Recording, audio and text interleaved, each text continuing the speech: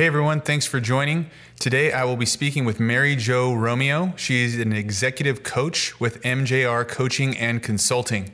She's got some fascinating insight for us on how we communicate in this newly virtual world, because it is not going away. Thought for the day, consider how you are currently communicating.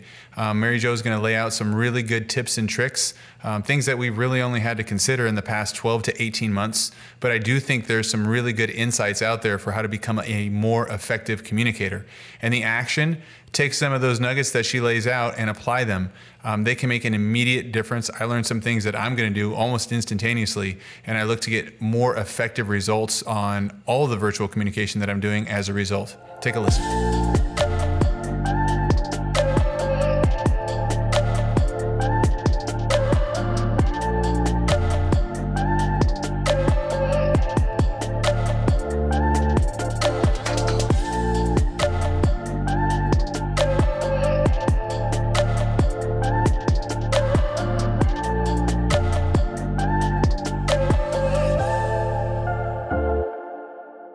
Mary Jo, thank you for joining us. Love having you here. Take me through your company and what you are currently doing. Sure. Great to see you, Eric. You too. Good to be here. My pivot in life, former national sales manager, to entering the L&D space, learning and development space. And I am right now, I say after, I want to say 5 years, I guess I've been in my own business 12 years. Something like that. But 5 years. Right now, I'm definitely living my best life. Awesome. Most of my work is one-on-one coaching, which is transformative for people. Because coaching is a very outcome-based practice. You don't come just to, I don't care about your childhood. I tell that to my clients all the time. You want to talk about your childhood? Go find a therapist. But my practice is very outcome-based. I'm doing group coaching for a global company, for new managers, and loving that work. And then a lot of one-on-one coaching in a lot of different areas. Right. But one of the areas that I find resonates with almost all of my clients is communication in a virtual world. Yes, that's exactly what I want to talk about today. Great. With everybody that you've spoken to, I mean, the last 18 months, however long COVID's been around, 20 months, let's talk about how, and especially from a management or an employee standpoint, how do you effectively communicate in a virtual world? Yeah, I think it's different for different people. There's definitely best practices for virtual. But as a sidebar, if you're a manager and you have a remote employee, the number one thing that has to happen is you have to have empathy for the fact that that person is working remotely. That's really hard for people. Other people, it's, sunshine and roses. They're so happy to be working at home. So the first thing is, in what role that you're in. As manager, a lot of empathy for your employee. As a salesperson, really owning your value as a salesperson when you have clients that aren't on camera. Right. And I was speaking with a client yesterday, and she said she doesn't want to push her clients to go on camera. And I said to her, if you met with them in person, would they hide under the table? She said, no, of course not. They would meet with me. And I said, so why are we giving people permission when we have an agreed upon meeting to not be on camera? I find that fascinating, because if they're not on camera, what do you think they're doing? That's a good question. What do you think they're doing, Eric? Anything but watching. Exactly. They're multitasking. Right. And multitasking is really a myth. It's not effective. And there's a lot of research around the amount of energy you burn going from task to task to task.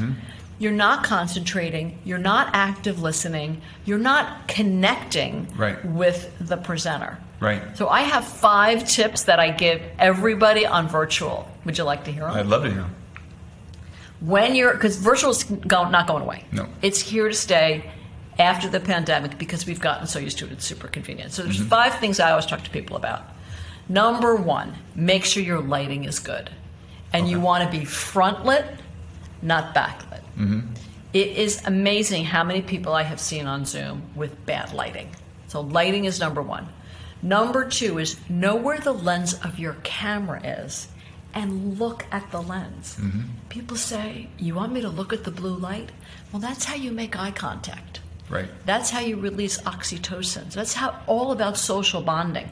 If you're making a pitch to somebody or you're making an important point, look right at the lens. It matters. Right. So that's the second thing. The third thing is your backdrop matters. I mean, this is just beautiful. I just got it. Thank you. No, it looks great. It looks really great, but your backdrop matters.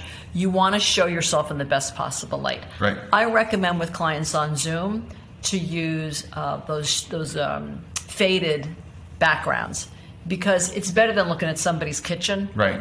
Right? You want to be really conscious of your background. The other thing is you want to see where you fit in the screen. You want to be 2/3 of the screen, right? Not shrinking down in their chair. You want to be 2/3 of the screen. Making me conscious of my posture. Yes, conscious of your posture is right. And then the last is what are you wearing? Right. You know, you want to be just like you don't want the background to be too distracting. You don't want what you're wearing to be distracting. You want to show up as your best possible self. So the background you're talking about, like you pay for those special backgrounds and they just kind of wash out the back. No, not. I don't like the virtual backgrounds. So when you say like the washed out background, out background, you can on Zoom. There's a feature. It's called Fade, I think. Okay. Yeah. Don't quote me, but no. Unfortunately, because I'm typically here, and I've never really. Every once in a while, I get distracted by someone that has something in the background. So I was curious if that was what you were talking about, or I'll look up Fade after we get off. I don't like virtual backgrounds for the same reason. Who are you using? What bridge is that? You know, whatever. Yeah. And I don't like people's homes, right? Because I'm always wondering. Well, what is that? This is beautiful. This is staged. It's designed. Right. But when somebody sits at their kitchen table or their dining room table or has a bookshelf behind them in their, it just kind of doesn't look good. Right. I have a couple of clients that actually have staged it and it looks phenomenal. But of the hundreds and hundreds of Zoom meetings that I've had, I think maybe 3. Right. Actually look good, and this would be one of them. So congratulations, Eric. It looks great. Unplanned, unsolicited compliment. I appreciate it. No, it looks great. It looks really good. So I have a question. You were talking about having empathy. Like a manager needs to have empathy, and I know the question that I typically get is, how do I know someone's actually working? Like I'm letting them work at home. What type of flexibility should you ask for? Because typically people would be working a 9 to 5, and they'd be in the office, and candidly, people aren't working 9 to 5. They goof off at the office the same way they probably goof off at home. So how do you know when someone's plugged in that they're plugged in, and you have the empathy, there to let them do that? How do you do that in that virtual world? Well, I think you have a relationship with your team member, your employee, your team member, and the foundation of the relationship is trust. Right. I have a colleague who's very, very senior, and she has said to her team members, you're all remote. You don't need to work 9 to 5. You work whenever you want. You want to take the dog for an hour-long walk in the middle of the day, knock yourself out. Just get your work done. Right. So a big part of it is trust, and a big part of it is frequent check-ins. Human connections. Right. Not what are you doing, what's with this project. It's more about how are you? What's happening in your day? What have you got on your plate? How can I support you? What are you working on that's a roadblock for you? So being really engaged as a human. And you do that, I think, in 2 ways. One is listening. Truly listening. Many of us are terrible listeners. I mean, that is just the truth. Our minds are going. What do I have to think about? When is she going to stop talking so I can ask her a question? Right. Or what am I going to have for lunch? Or I have to send that email out. Our brains are always working. One of the biggest gifts you can give somebody is to truly listen to them. Right. Well, as a manager, you truly listen to your team member, and then you ask them short questions out of curiosity, not a place from, did you do this? But what are you working on? Very different message you're sending with those two questions. I hear it. So I have a scenario that when you were talking, and I wasn't thinking to talk when you were talking, to make it clear. But there's an expectation, I think, that people have as a manager. I'll talk from manager to employee. That's if it's not communicated effectively, things can go off the rails super fast. And so the scenario that someone presented with me is millennials, and I mean, I don't want to go by age, but just say people new to the workforce, 28 and below, only because this person was 28. They don't have the same communication in terms of what they're doing, to your point, but then the managers don't necessarily communicate effectively down. So they had a person that was working remotely, and the person kept popping up in different time zones, and they could tell because it was different. It was like, different shades of dark. When they were like, hey, it's dark outside. Like, where are you right now? Oh, I'm in Hawaii. Hey, it's a little brighter. Where are you? Oh, I'm in the UK. And this is during COVID, right? And they're kind of bouncing all over the earth thinking this remote job is fantastic. And it made, the employer frustrated because they're thinking, I gave you the ability to work remote, but they obviously saw they correlated it with the work, quality of work diminishing. So how do you lay out clear expectations, or when you see the remote work being abused, how do you kind of just have that conversation in a polite way, but or maybe you need to say early on, like, this is what I expect. Where do you go with that? To, if someone's listening, you're thinking, I need to establish something here. What do they need to establish so that it doesn't happen? Right. So, number one, you need that contract with that employee. You're working remotely. These are the things that we expect from you. Number one. Frequent check-ins, and not being afraid to call things out when you see something wrong. Right. I mean, at the end of the day, the goal is to do the work above expectations, at or above expectations. That's minimally acceptable, right? At or above expectations. If you have an employee that's not working at or above expectations, then you have to address that immediately. Right. Not wait for the annual review. Right. If somebody worked for me and was bouncing all over the world and was doing great work, I wouldn't care. There are managers that would care. So being on the same page with your employee. I was just talking about this with a client yesterday who started a new job. Is starting a very, very cool new job. Two things that I think really are important. One is make sure you and your boss are on the exact same page about what your job is. Okay. That's number one. And then number two, be super clear with your boss about what they expect from you. Right. Right? What matters to them, what they expect from you. So being really clear. All of this is about communication, right, Eric.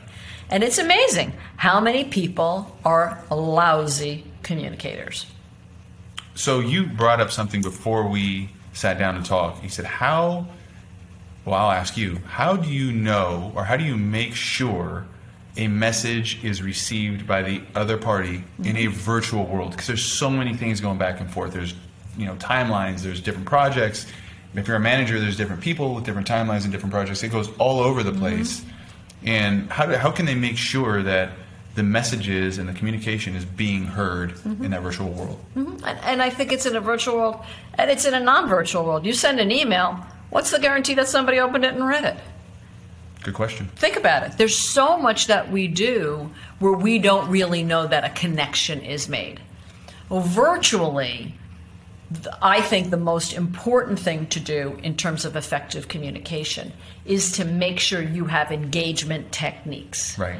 Meaning, ask a question, wait for an answer, accept the fact that there's silence, call people out in a way that's acceptable. We're going to start today's meeting, but before I start the meeting, I want to ask everybody on this call, what do you want to learn today? I want to know what you want to learn. What do you want to get out of this meeting? We're going to start with Eric, and then we're going to move down to Sue and maybe go over to Sam. And then Eric, what did you learn? In just a couple of words, tell me what you want to learn today. Engaging, pulling that person in, and then speaking to what matters to them. Right. How many times have you been presented to where they don't even ask you a question? Let me tell you my story, and they go through 20 slides or they talk for 20 minutes. Are you engaged? Probably not. It's 95%, I think, of presentations that are out there are like that. It's not useful. So to engage, you have to be asking questions. It's okay with silence. I love silence. It makes people lean in. Wonder, what is she thinking? What is she going to say next? So I love that back and forth. Effective communication, to me, is an active sport. Right. Such as volleyball. You hit the ball, it either lands on the sand or it comes back to you. That's Did you know I was a volleyball player? Did you use it on purpose? I do know you're a volleyball player. You got me all engaged all of a sudden. Hey, wait a second. Not everyone knows that. That's fun. When you're playing volleyball, Eric, and you hit the ball, you hit the ball, and it lands. Is that effective? No, it's not an effective toss or whatever you call that. Just spike it. Yeah, you spike it. That's very effective. Just spike it. It's very effective. Anyway, but it's got to be. You got to make that connection. Yeah. And then the ball has to come back, and then you make that connection. So you send it, you accept it, and then you send it back. Right. So you've kind of circled something that I think is missing a lot of times in the conversations we have, which is, I say we, not you and me, but the collective we virtual conversations over the past year and a half, which is just human connection. Like it is possible to have connection in that virtual sense, whether it's through engaging people in an actual conversation, asking simple questions, having these meetings this way. I mean, take me through, how does human connection look in this virtual world? Outside of some of the things you've already talked about, maybe some, you should do these things to really effectively generate that connectivity, which I think would generate better productivity. Absolutely. And trust. Absolutely. I ask people to get off Zoom. To go on camera. I ask them to stay in gallery view so everybody can see everybody. That's a good idea. I think that's a nice one. I like when people present and ask people to interrupt them when they're presenting. And when they interrupt and when you have some slides up, go off share screen. Go back to the gallery view so you can talk to each other. I heard one presenter, I thought he was very, very skilled when he did this. Somebody asked a question and he said, "Can you come on camera so I can see your face?" Which I thought was just a lovely way to engage. A client I was talking with yesterday, a different one, she does a lot of presenting, and I told her to start using the polls. The poll feature, where you ask a question and everybody responds and you understand a little bit more about who's on the screen, what they care about. Right. Even using the chat feature is a good idea.